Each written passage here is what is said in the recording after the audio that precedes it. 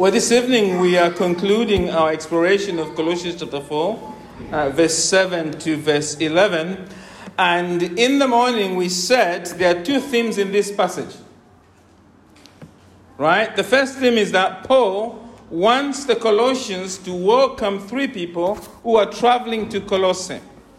The stranger Tychicus, the Colossian slave Onesimus, and a man called John Mark, the cousin of Barnabas. So welcome is one theme. The second theme Paul wants to teach the church at Colossae is the importance of receiving encouragement from other true followers of Christ. Now, this morning we looked at the theme of welcome.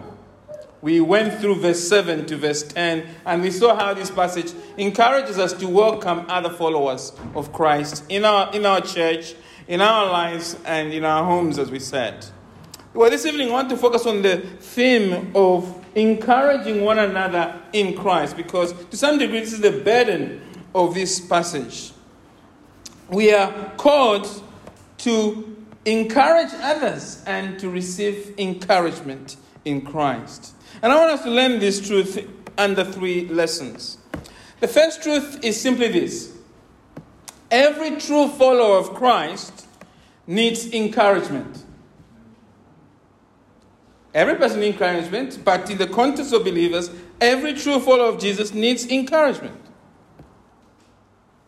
Paul starts this closing section by telling the Colossians that he has sent the man who is carrying the letter, Tychicus, to do what? To encourage their hearts. Look at verse 7 to 8. Tychicus will tell you all about my activities. He's a beloved brother and faithful minister and fellow servant in the Lord. I have sent him to do what? I have sent him to you for this very purpose, that you may know how we are and that he may encourage your hearts. Encourage them about what? Well, the Colossians have heard that Paul is in prison. And alongside Paul is one of the elders at Colossae, a man called Epaphras. He is there in prison. Verse 12 to 13 focuses on him and his greeting to the church. And so, with Paul being in prison and Epaphras, one of their pastors in prison, Paul naturally expects that all of this has brought deep concern to the church at Colossae. They are discouraged about that specific issue, on top of other general discouragement they face in life. The Colossians are not only with their beloved pastor, the mentor to their pastor is also in prison. And they desperately need their spirits lifted up. Because on top of that, they have other issues in life, like we all do, where we need encouragement. You see, it does not matter how mature we are, all of us need encouragement.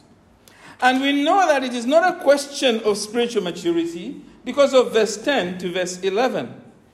In verse 10 to verse 11, Paul is passing on greetings to the Colossians from the brothers who are with him in Rome: Aristarchus, John Mark, and Jesus Justus. And listen to what he says at the end of that about why these brothers are so dear to him. Let's read verse 10 to 11 again. Aristarchus, my beloved prisoner, greets you, and Mark, the cousin of Barnabas, concerning whom you have received instructions. If he comes to you, welcome him. And Jesus, who is called Justus.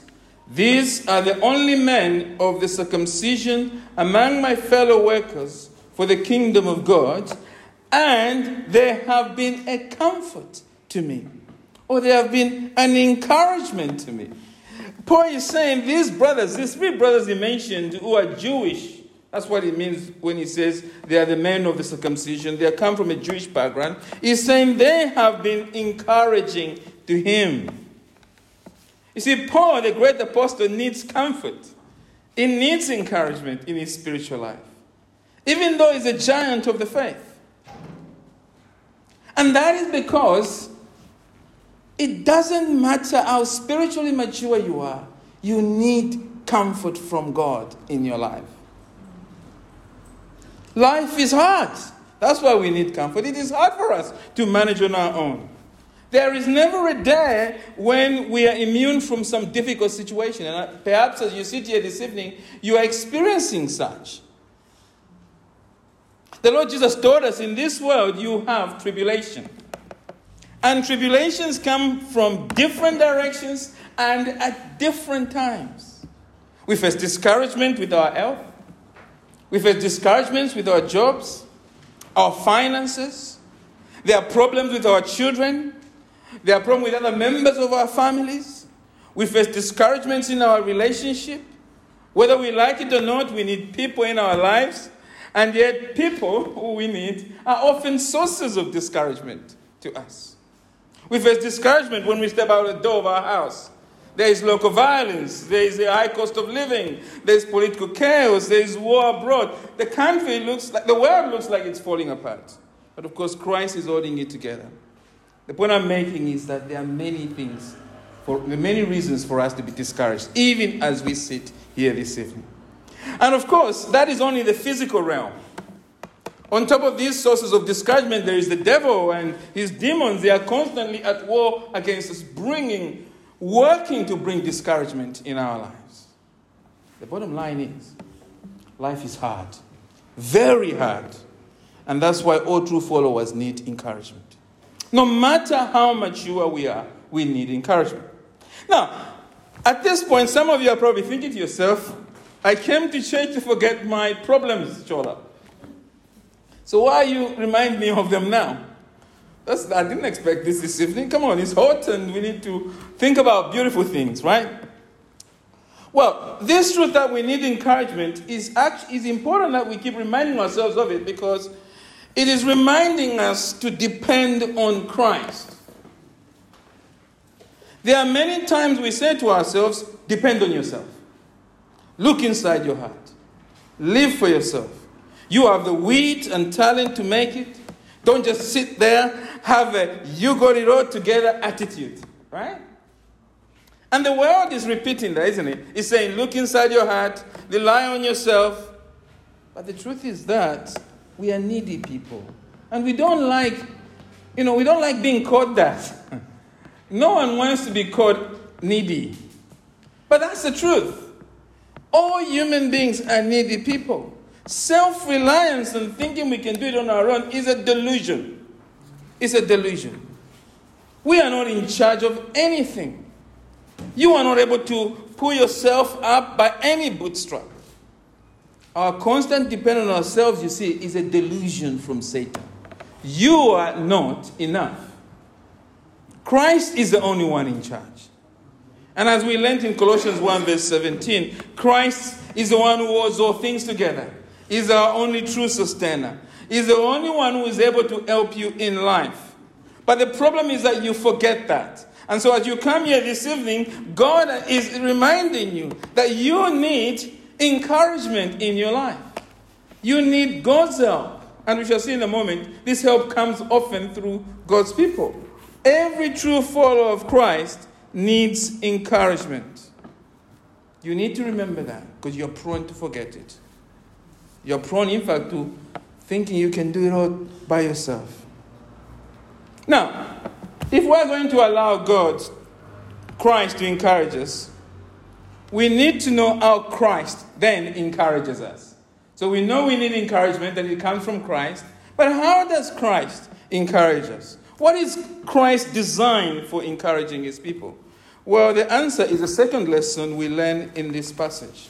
So the first lesson is that every true follower of Christ needs encouragement. And the second truth we learn in this passage is that Christ encourages us through his people. Christ encourages us through his people.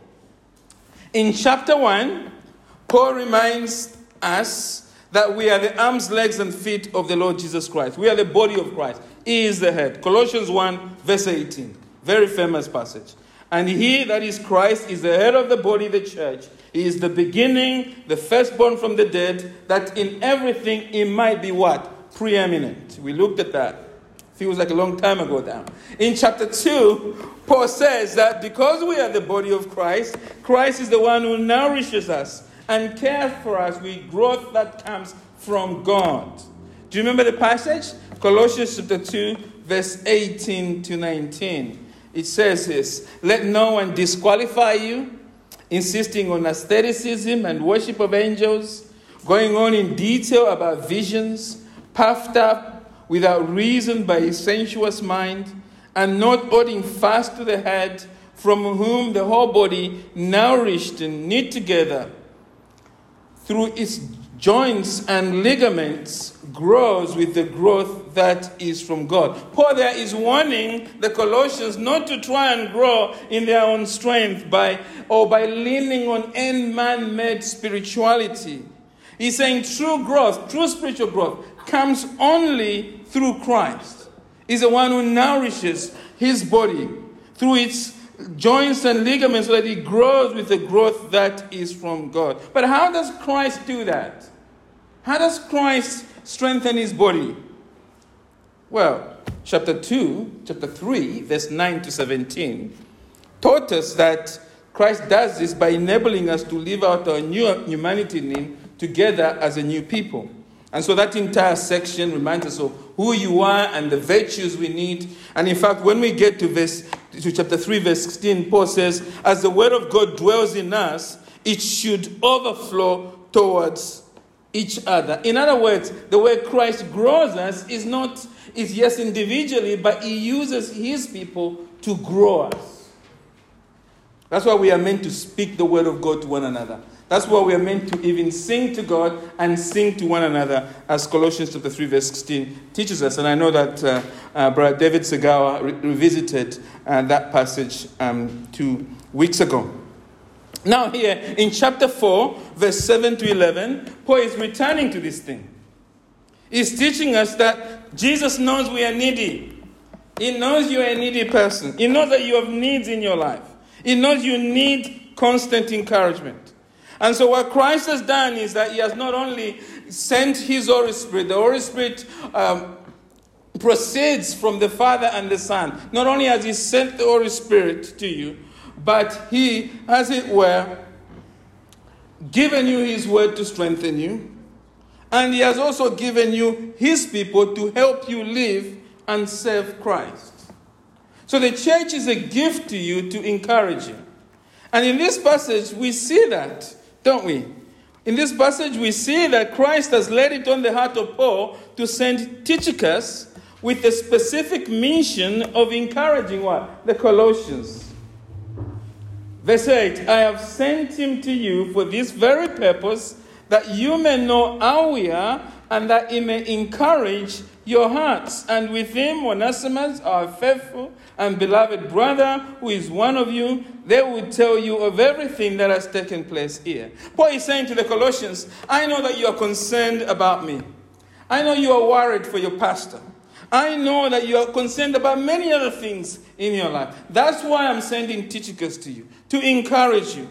He will tell you about how God is working through our suffering. He will share with you about how God is saving people like Onesimus. Even though we are behind chains, God is still using us to share the gospel with us. You don't need to be worried about us.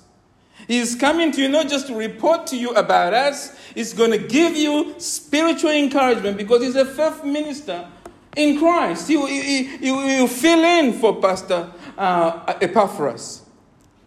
He's coming to as your encourager. And notice here, what is particularly crucial here is that Paul is not just saying that he has sent a letter to encourage his believers. He's saying he has sent flesh and blood to go along with it. He sent a letter and he's sent a man.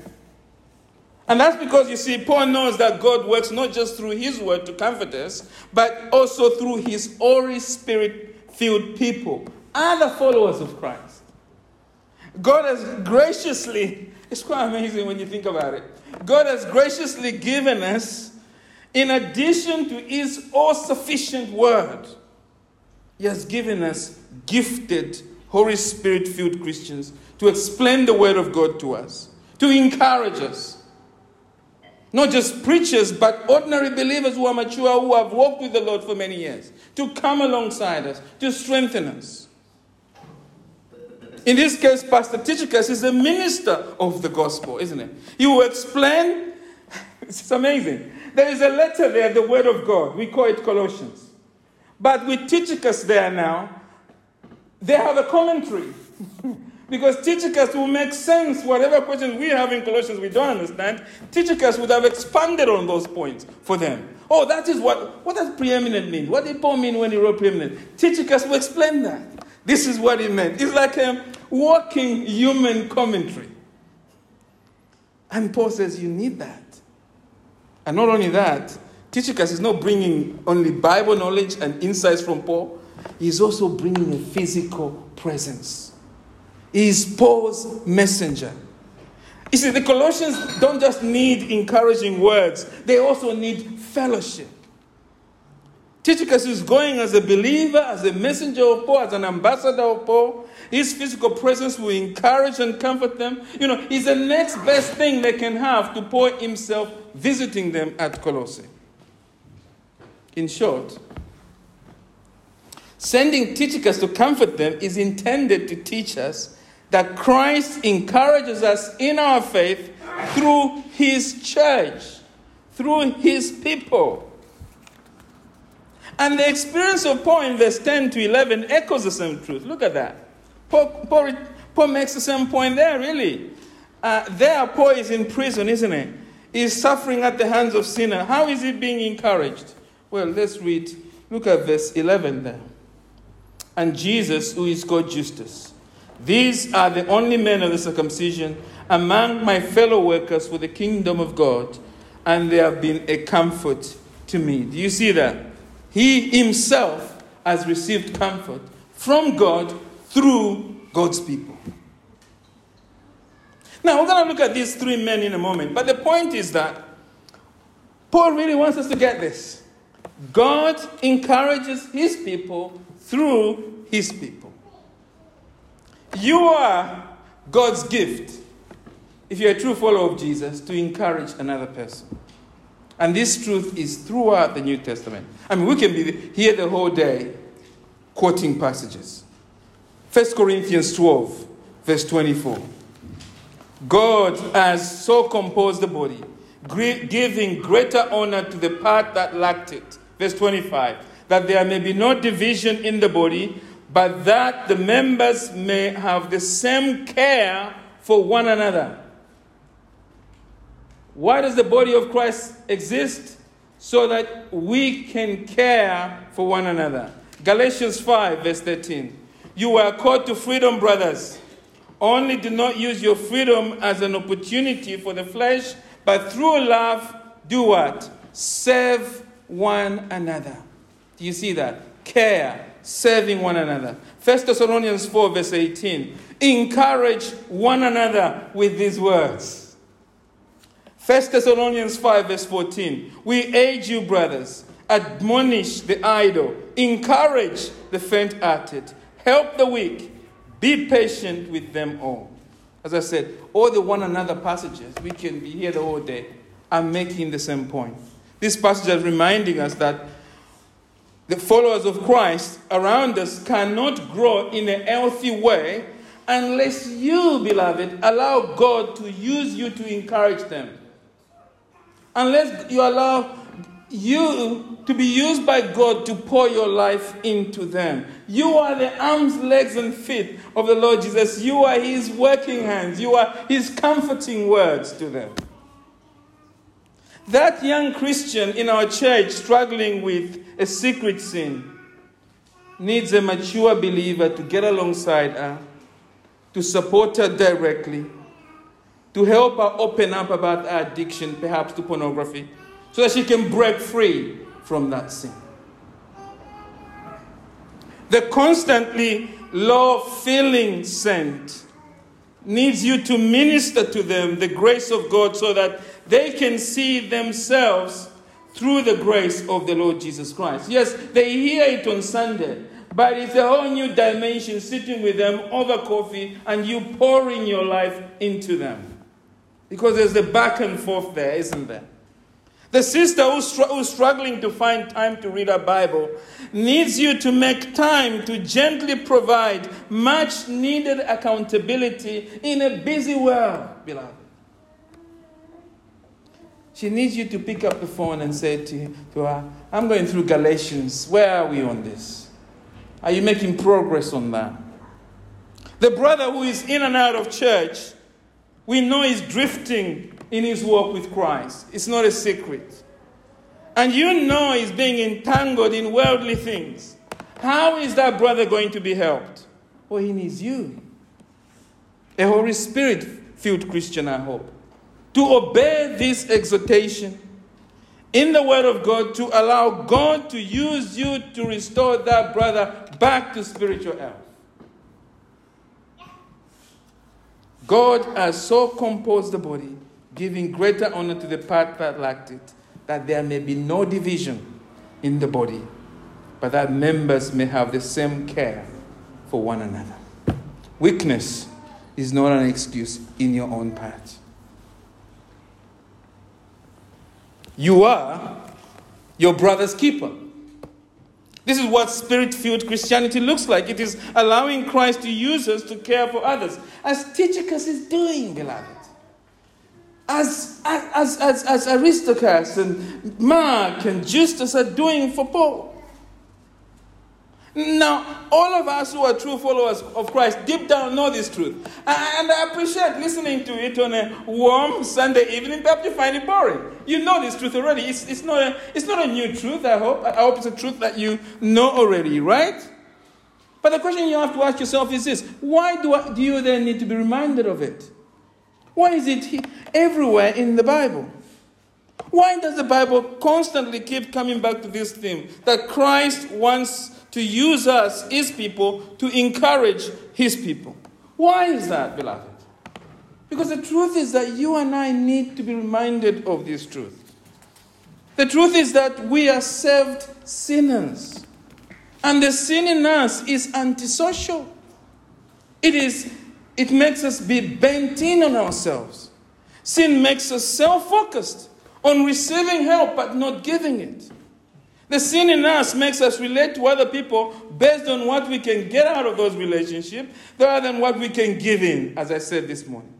We're all like that. We are not just self-focused by nature. The other problem is that we are prideful. We do not want to stoop low to pick up those who are struggling among us. It feels beneath us. We don't put it like that, but it is there on the back of our mind. We are tempted to look at other people who are struggling with some sin and pat ourselves on the back and say, praise God that I don't sin like that sister. We don't say it loudly, yeah? I am not saying that we say it loudly to ourselves. I am saying the proof of our pride is in the pudding of our inaction. Our inaction to care for others. That's the proof. Now, please hear me very clearly, because I could be misunderstood at this point. I am not saying that giving ourselves to encourage others means promoting laziness in other believers. Not every needy person has a legitimate need. Not every need is legitimate. Some people know what they need to do, and they are willfully disobeying the Lord. They have heard it many times. Others have gone around them, but they are still willfully disobeying the Lord. It is not our job, beloved, to pamper them in their sin. I am not saying we should be busy pampering people in their sin. We need to encourage them to look to Christ, to be serious about their life, or they'll perish. Right? We should not allow people just to waste our time. I don't want you to come out this evening thinking I'm promoting you laziness, or I'm saying just pour endless amount of time in people that are frankly know best what they need to do.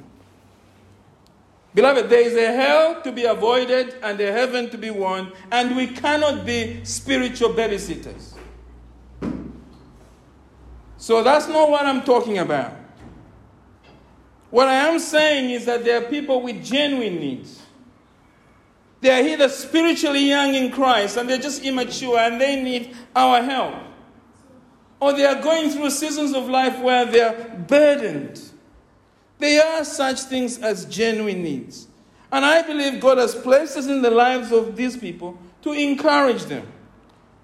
As Paul says to the church at Thessalonica, we are to help the weak. There are people who are weak. They need our help. We are to encourage those who are faint-hearted. And we are to continuously admonish one another, which means speak the word of God into one another and offer correction for bad behavior and so forth, so that people can turn away from the wrath to come. And I am saying we need to be intentional encouraging each other. God is calling you to be like Tychicus, to be like Aristarchus, to be like Mark, to be like Justus, who encouraged others.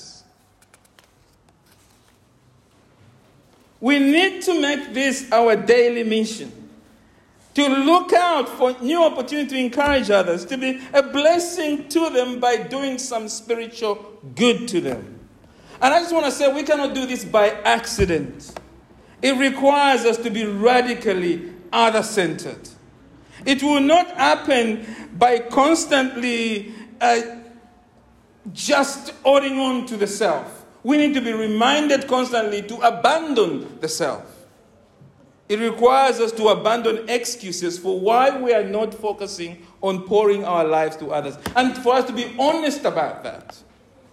There are many excuses we use for why we are not encouraging others.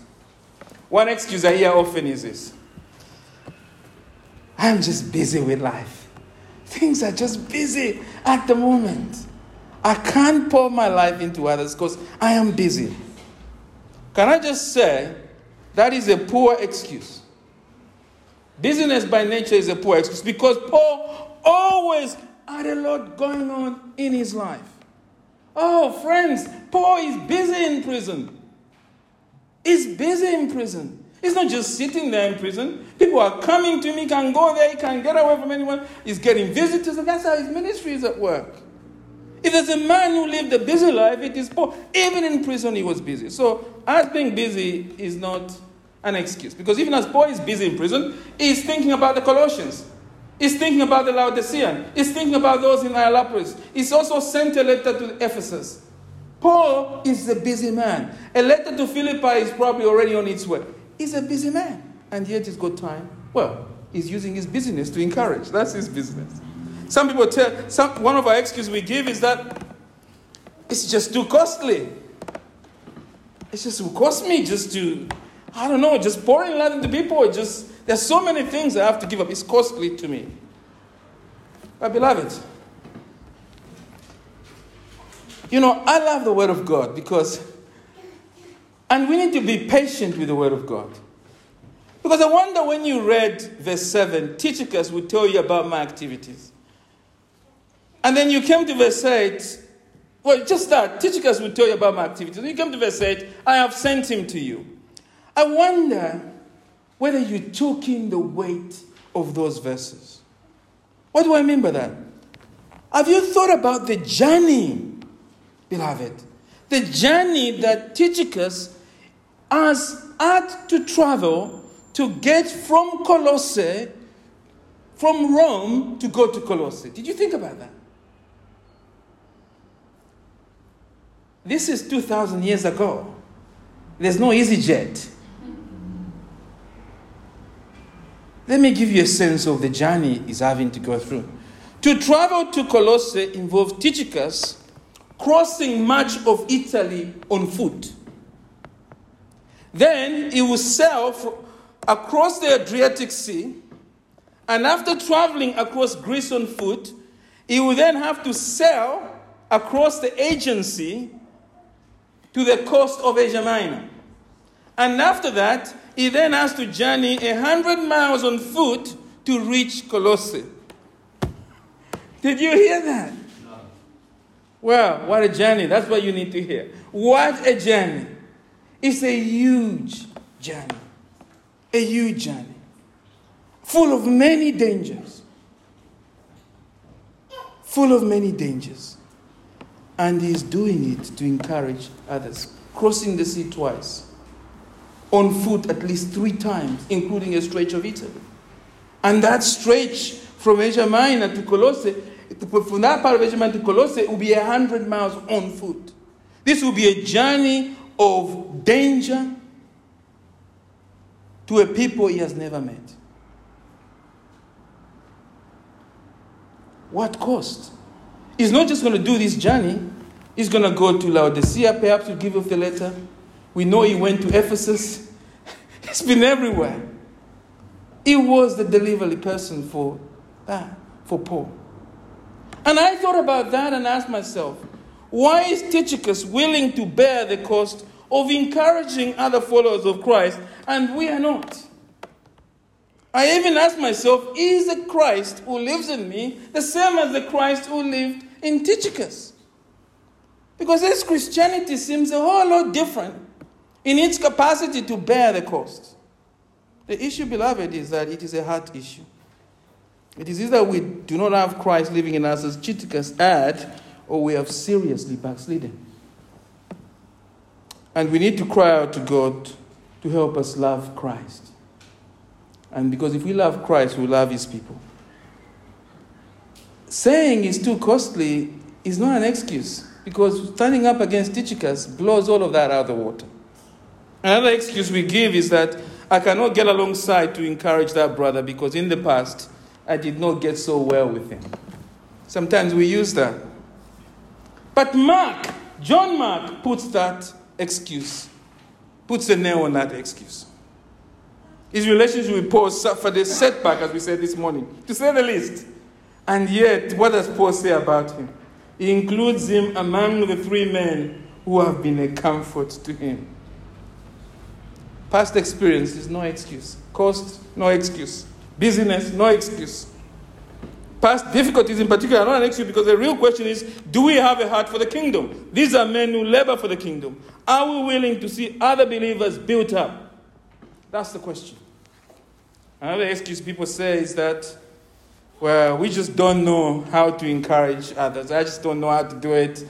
I need more discipling. I need more before I can disciple someone. And I'm just not competent. I need more help, more strength from God. But think of Jesus Justus. He shoots through that excuse. As far as we know, he was just an ordinary believer. He's only found here in the New Testament. We might even say he's a nobody. He's a Tola from Judges, we might say. He's just a nobody. And yet we find him here listed among those who have been a comfort to Paul. God wants to use ordinary Christians to encourage ordinary Christians. And indeed, God wants to use ordinary Christians to encourage those that are serving in his kingdom.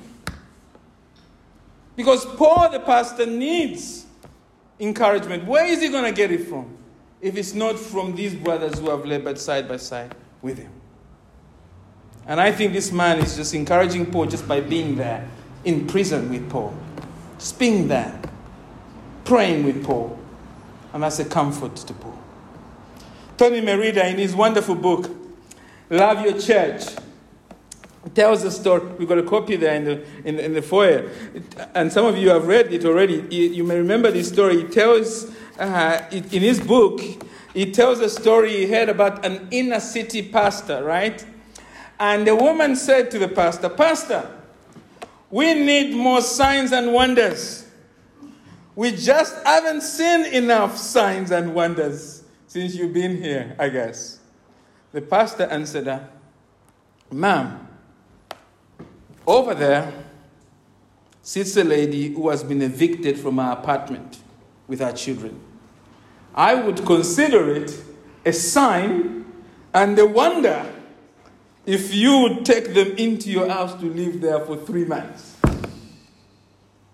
The point the pastor was making is that there's nothing wrong with wanting God to do big things that are so obvious that they have been done by him. The problem is that we have a wrong idea. We have a wrong idea of signs and wonders. The ministry of encouragement is extraordinary. That's why you're not doing it. That's why I struggle to do it. It would be, wouldn't it? A major miracle to open up your home, wouldn't it? And put up with all the chaos of somebody who's been used to living on the street. Or a new believer who's come to church has nowhere to live. I mean, think of the billion excuses you've got right now of why that's just not going to work. My kids, nah, that's not going to work. Look. We want to go 3 rooms. The little one didn't sleep there. I didn't sleep there. I used to use that. It's full up. But if we truly surrender our hearts to God, if we are willing to be used by Him, beloved, there's no limit to the resources we have that God can use to encourage other true believers among us. Do you know, for example, someone in this church regularly makes cards. She makes cards.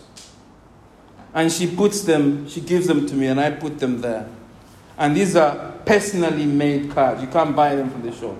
A lot of effort goes into these cards. They are beautiful cards. I've shown them to different people. They're just amazing cards. And she puts them there.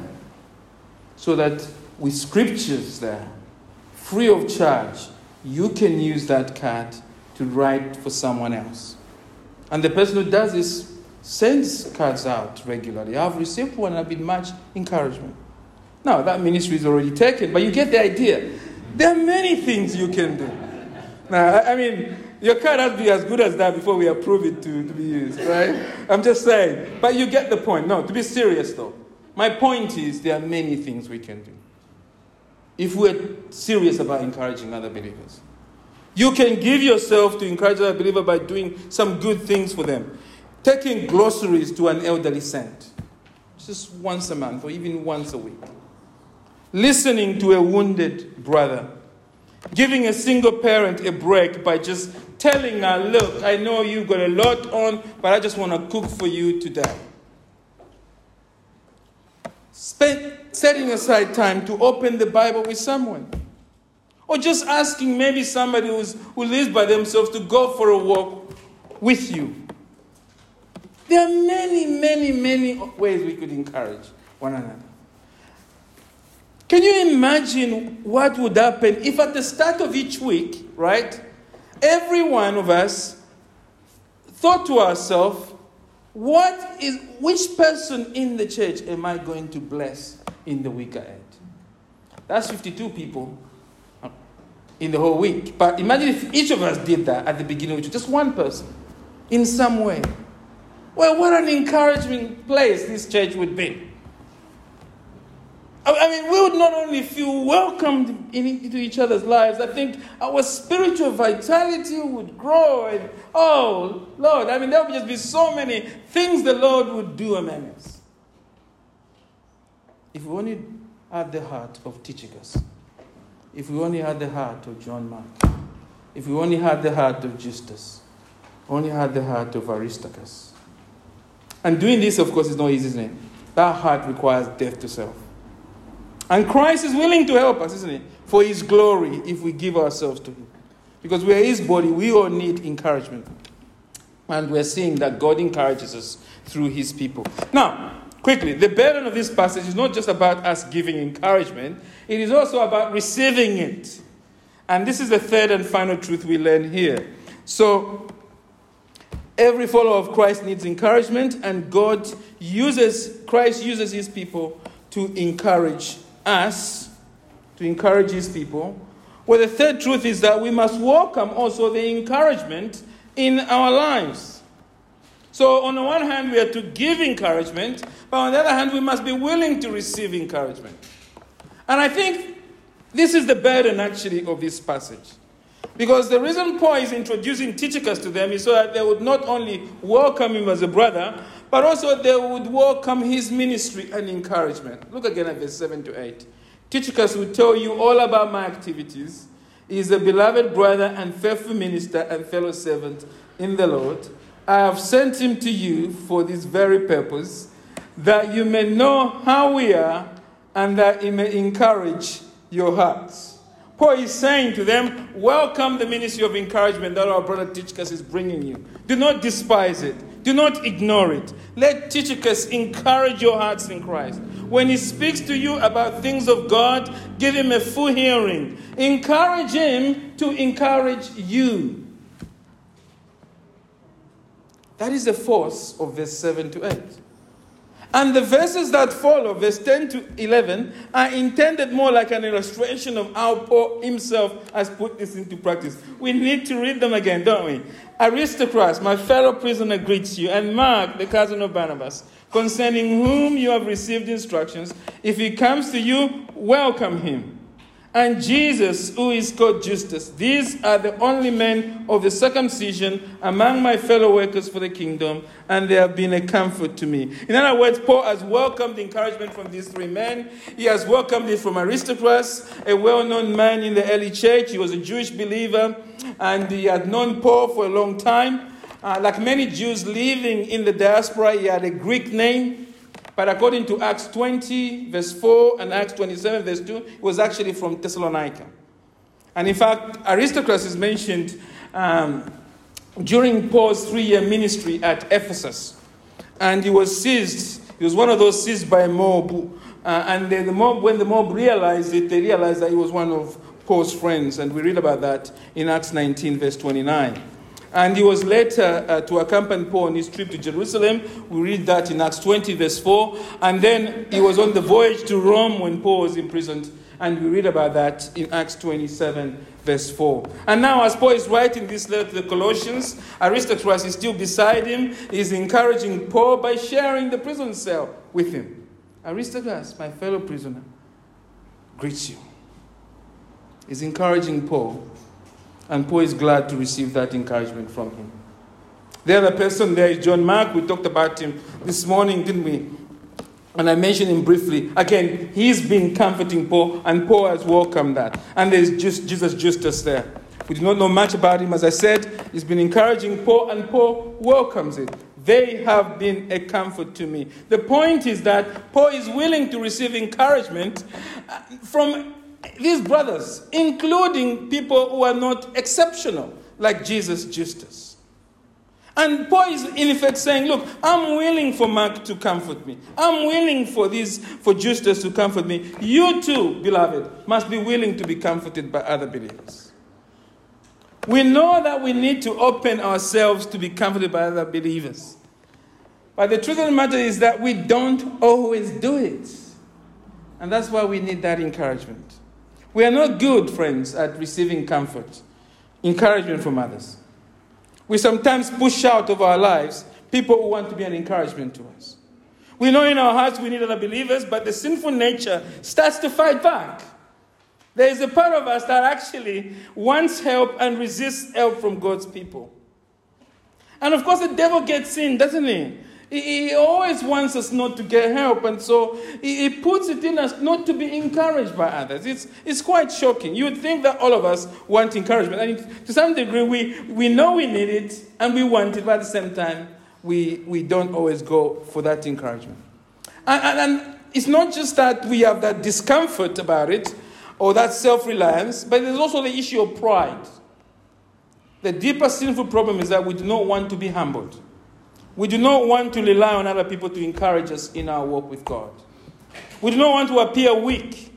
We don't want to appear needy. We want others to think we are strong. And as a result, we don't welcome encouragement, and we certainly don't share the needs. We desire to be seen as having it all together. And of course, sometimes it's just that we don't know people very well, and we don't trust them for whatever reason. And that's why the gospel is so important. Because the gospel says God has made us part of his family. And so that means the person sat next to you or in this room, if they are truly converted, they are really true family in Christ. At one level, you can't trust us. But on the other hand, it's not really about us. It is that if you are trusting in the gospel, there is no shame in Christ. Because of what Christ has done on the cross, we can share the deepest struggles with one another. Because our worth is not in ourselves. It's on the cross. So the more we focus on the cross, the more vulnerable we are with each other. I just want to end here by saying, beloved, don't forget, and this might shock you a little bit, don't forget that every child of God who has walked on earth has needed support from others. Even the Lord Jesus Christ, as a man, needed help. Shocking. We read in the Bible that God sent angels to comfort Jesus at least on 2 occasions. The angels ministered to him in the wilderness. And the angels ministered to him in Gethsemane. Christ chose, of course, to receive help because though he's God, he lived as a man for us.